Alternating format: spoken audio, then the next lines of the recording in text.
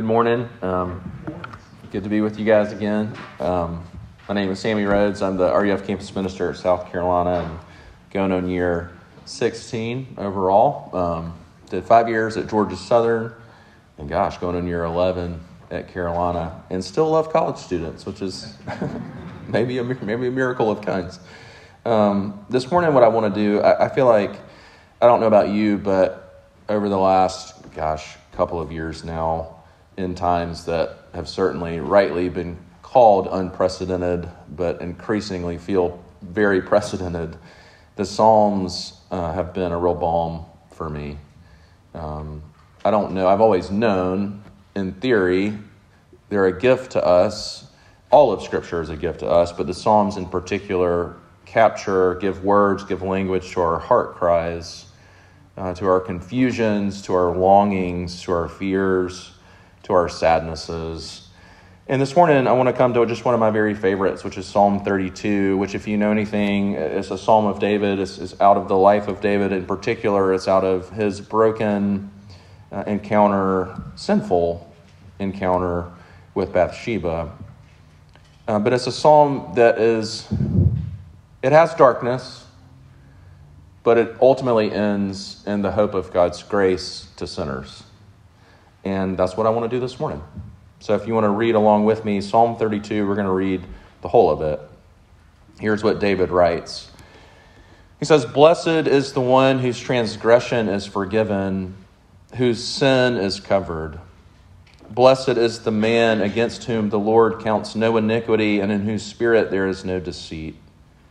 For when I kept silent, my bones wasted away through my groaning all day long. For day and night your hand was heavy upon me, and my strength was dried up as by the heat of summer. I acknowledged my sin to you, and I did not cover my iniquity. I said, I will confess my transgressions to the Lord, and you forgave the iniquity of my sin. Therefore, let everyone who is godly offer prayer to you at a time when you may be found. Surely in the rush of great waters they shall not reach him. You are a hiding place for me. You preserve me from trouble. You surround me with shouts of deliverance. I will instruct you and teach you in the way you should go. I will counsel you with my eye upon you. Be not like a horse or a mule without understanding, which must be curbed with bit and bridle, or it will not stay near you. Many are the sorrows of the wicked, but steadfast love surrounds the one who trusts in the Lord. Be glad in the Lord and rejoice, O righteous, and shout for joy, all you upright in heart." Let me pray for us. I just want to spend a little time in this psalm together this morning. Let's pray first. Our Lord, we do thank you for the Psalms. We thank you for your word. We thank you for the ways that you have not kept yourself hidden from us. You have revealed yourself to us. You have shown us what is steadfast love. You have shown us the only place for hope when we are sober about our own sin. And Lord, I pray that you, by this psalm, by your word, through the working of your Spirit, would encourage our hearts this morning. Lord, we need it. Life in this world is wearying. Lord, life with ourselves is wearying. And so, Lord, would you meet us as we are, not as we have pretended to be or are pretending to be, but as we really are. Lord, you know. And Lord, would you show us not just the power, not just the sweetness, but just the astoundingness of your grace.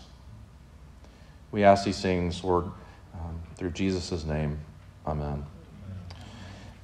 When I was 10 years old, my dad was a big music guy, and I can remember getting my first, I'm about to be 42 this summer, so I would say to my students, I'm older, but I can remember cassette tapes, and my dad made me my first cassette tape, and on side A was just select tracks off of Tom Petty's Full Moon Fever, wonderful album, and on the back side was just some select tracks off of Billy Joel's Stormfront, which is not a great album, but it's got some songs. And there's one song in particular, I think it's on that album, and I might be confusing this, but the song that I'm remembering, and maybe it was just greatest hits of Billy Joel, but the song I'm remembering is Billy Joel's Only the Good Die Young. And there's that line in that song, if you know that song, where he says, I'd rather laugh with the sinners than cry with the saints. And I think Psalm 32 actually says, nope, joy is found strangely, paradoxically, in crying with the saints. In repentance, the grace of knowing ourselves to be sinners, but not stopping there. Being met by God, a God of grace, a God of immense love and steadfast love in the face of the worst moments, the worst parts of our lives. And that's what David is doing. And this is what I want to just do, because he's hitting on something that I think is paradoxical for you and for me, which is the joy of repentance, the joy of crying with the saints, the joy of knowing our sins and yet at the same time seeing them met, knowing them met by God's grace and mercy and forgiveness. And so the movement of this psalm is pretty simple. I just want to do there are two kind of movements. And the first is simply this. It's the admission of his guilt. And then the second that comes, and the hope that comes, is the assurance of God's grace. And we have to have both. The admission of guilt and then the assurance of God's grace. Let's start with the admission of guilt. What I love about Psalm 32, always, still, is David, you can watch him using 4 words to describe his sin. If you look at the text, the first word he uses is that word transgression. Literally in the Hebrew, it means something like willful or deliberate rebellion. It's the way that the Lord says it through the prophet Isaiah. He says, children have I reared and brought up, but they have rebelled against me. The way that I think about it is, think about what's the worst thing that you ever did toward your parents. Mine's pretty easy. So when I was about 7th grade, my parents went through a really painful divorce, and my dad left our family, and my mom was left to pick up the pieces with me and my younger sister. And my mom either found or refound Jesus in that time, and it was pretty powerful, but I was still pretty angry with God. I was angry with my dad. I was just a bit of a mess, very depressed, very angry. And my mom, throughout that season, kept trying to get me to go to counseling, which, if you've ever tried to convince a 12-year-old to go to counseling, it can be a tough sell at points. And I was refusing. No. Mom, no, that's the last thing that I want. And there was this one particular moment where she was fed up, and she came into my room. She said, Sammy, get in the car. We're going to see the Christian counselor. And I said, no. And she said, get in the car. And I said, Mom, I'm not going anywhere. And I reached in my closet for an Easton baseball bat, and I pulled it up to her, and I said, I'm not going anywhere. And you can imagine the tears that flowed. She ran out of my room. I think it hit me what I had just done. And for me, that's just a little window into what David is saying about our transgression that we have before God, our loving Father. We have done as much, spiritually speaking. And we've said to him, no, I will go my own way. And we've rebelled. So that's the first word, transgression. But then he keeps going. This is the dark part of the psalm. The second word he uses is the word sin, which in the Hebrew, it means to miss the mark or to fall short. So if you know the Romans road of salvation, if you perhaps grew up Baptist or around Baptist VBSs, maybe you know it. Romans 3:23, for all have sinned and fallen short of the glory of God. And this is part of what David is saying about himself. He's not just saying, I have transgressed, I have been willfully, deliberately rebellious, but he's also saying, I have fallen short of what I've meant to be, what I'm supposed to be. If you know the story with Bathsheba, you know we could say that David fell short as a husband. David has fallen short as a father, as a leader, as a king, as a believer that he should be. And the reality is true for us. We have fallen short. We can say in our most sober moments, I can say in my most sober moments, I am not the husband that I should be so often. I am not the father. We've got 3 teenagers now. This one's coming really home. I am not the father that I should be. I am often not the son that I should be.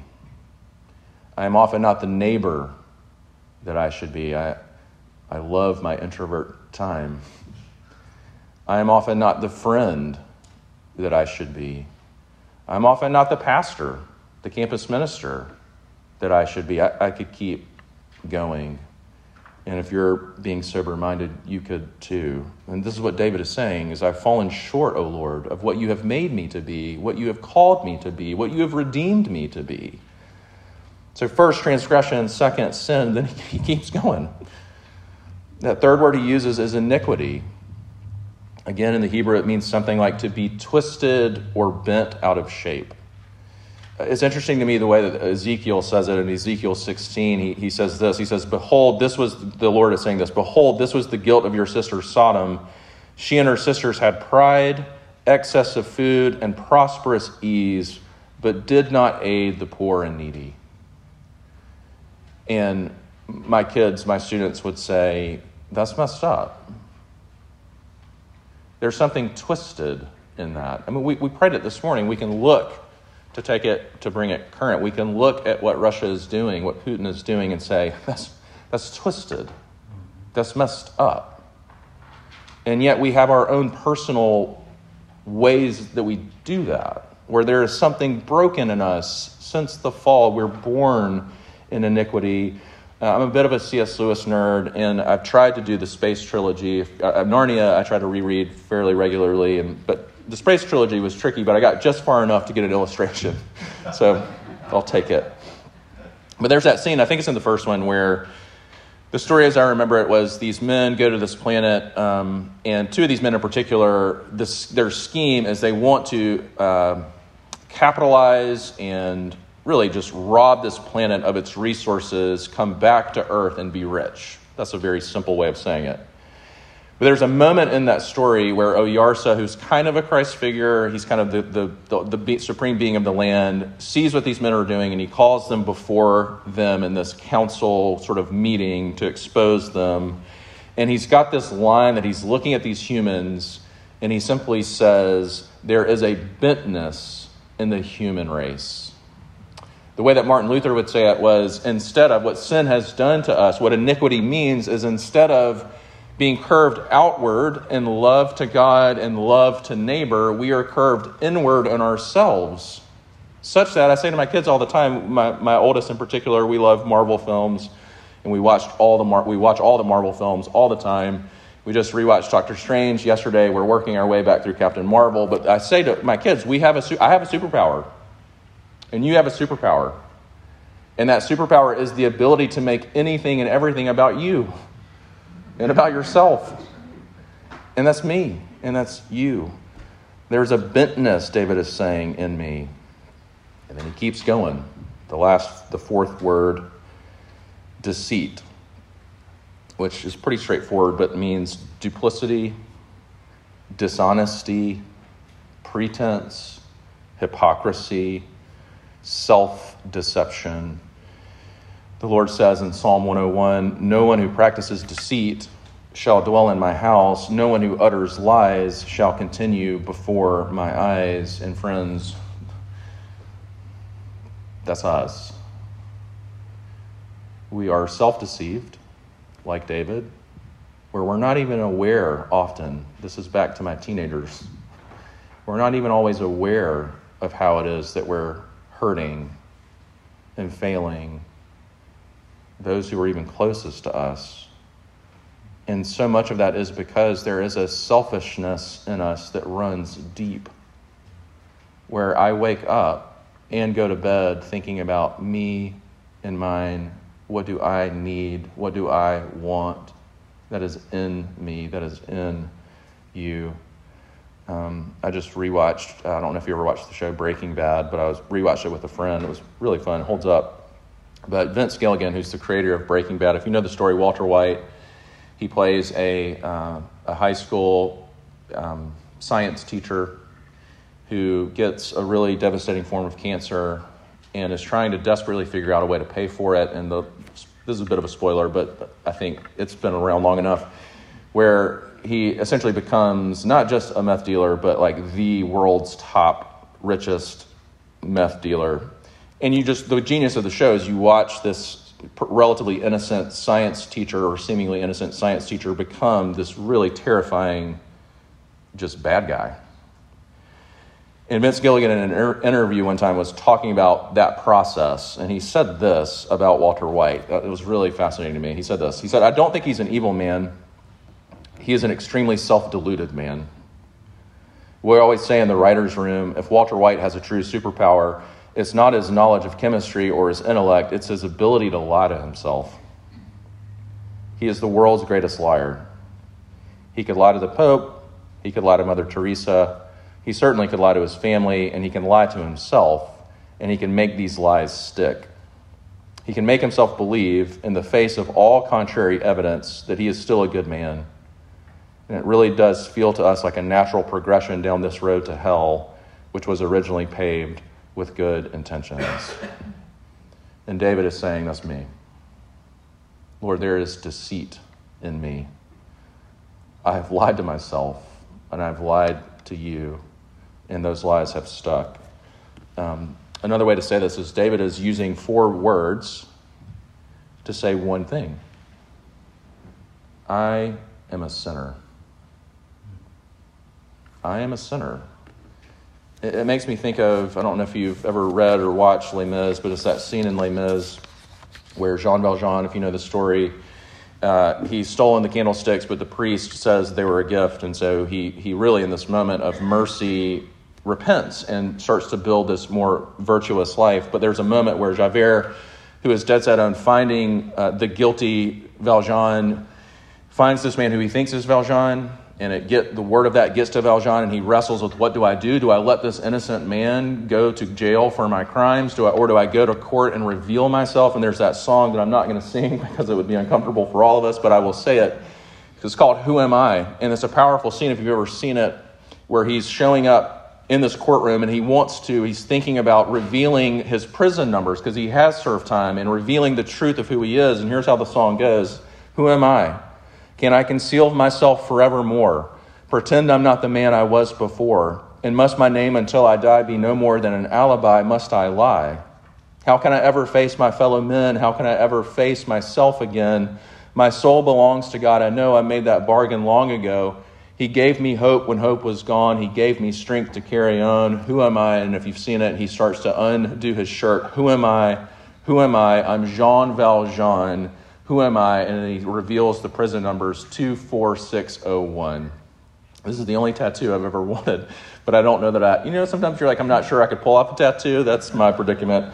But 24601, he's saying, this is who I am. And that's what David is doing before the Lord. This, in my most honest, sober moment, is who I am. It's confession. Is saying, Lord, I have been in denial about the truth about me. And you know it, and I know it. And then what I love, the second part, quickly, is then, and only then, does David feel and know the assurance of God's grace. And what I love about Psalm 32 is that God has 4 words too. David has 4 words, but God has 4 bigger words. God has 4 more glorious words for David and for us. Here they are. First, he forgives. He forgives David's transgression, which literally means to remove or carry it away. We know Psalm 103, as far as the east is from the west, so far does he remove our transgressions from us. In other words, he doesn't do what I do, which is hold it over. I don't want to remove it. I want to hold it over. So anyone who's hurt me, I'm going to remind you, not so with God. As far as the east is from the west, so far does he remove your transgressions from you. He keeps going. He covers David's sin, which means to conceal or to provide for. I love that image in Micah 7, where Micah says, he will again have compassion on us. He will tread our iniquities underfoot. He will cast all our sins into the depths of the sea. Might sound weird, but I grew up in Sumter and would often still love to go from Columbia to Sumter, Screaming Eagle Road. The only downfall of Screaming Eagle Road is you have to pass the landfill. And the landfill, if you've ever been by it, it doesn't matter. I've done this my whole life. Sometimes you switch your air conditioning from like recycled to fresh or fresh to recycled. It doesn't matter by the landfill. You can smell it. You can smell it. And every time I pass it, I think of, weirdly, I'm a pastor, so this might make sense, but I think of that image that Paul uses where he says, if you are in Christ, you now have the aroma of Christ. And I think about that landfill, and I think about all of that dirt cannot cover the stench of that garbage. But if you are in Christ, you are so covered by his righteousness. You are so covered by his grace and mercy that you smell sweet. You smell amazing to the Lord through the gracious work of Jesus. And then the Lord keeps going. He does not count David's, he doesn't count his iniquity. He doesn't keep a record of it. Psalm 130, if you, O Lord, should mark iniquities, O Lord, who could stand? We live in a culture that loves, and we could talk about this, right? We live in a bit of a confusing time. We call it cancel culture. It means lots of things, but we know it feels like if we take a misstep, Google remembers forever, right? And yet, David is saying, the Lord is saying, I don't keep a record of your iniquities. They are wiped clean through the blood of Jesus. And not only that, your record is the record of the righteousness of Jesus. Amen. I have a friend who, it always would throw me because I was learning about grace, and he would say to me, Sammy, I walked on water. I fed the 5,000. And I was like, whoa, how dare you? And the older I get, I know what he meant. When the Lord sees me, he sees the righteousness of Jesus. And we have our own good works as we follow him, for sure. But they are from Jesus. And then the Lord, the fourth word, is he gives a right spirit. A spirit of honesty and humility. It's David again in the companion psalm, Psalm 51, where he prays to the Lord, create in me a clean heart, O God, and renew a right spirit within me. I have another friend, sorry, this is loud. He was talking about being in marriage counseling, and he was talking about his counselor wanted them to go home together and simply ask this question, what is it like to be in a relationship with me? And I thought, woof. I've never had the courage to ask my wife, what is it like to be in a relationship with me?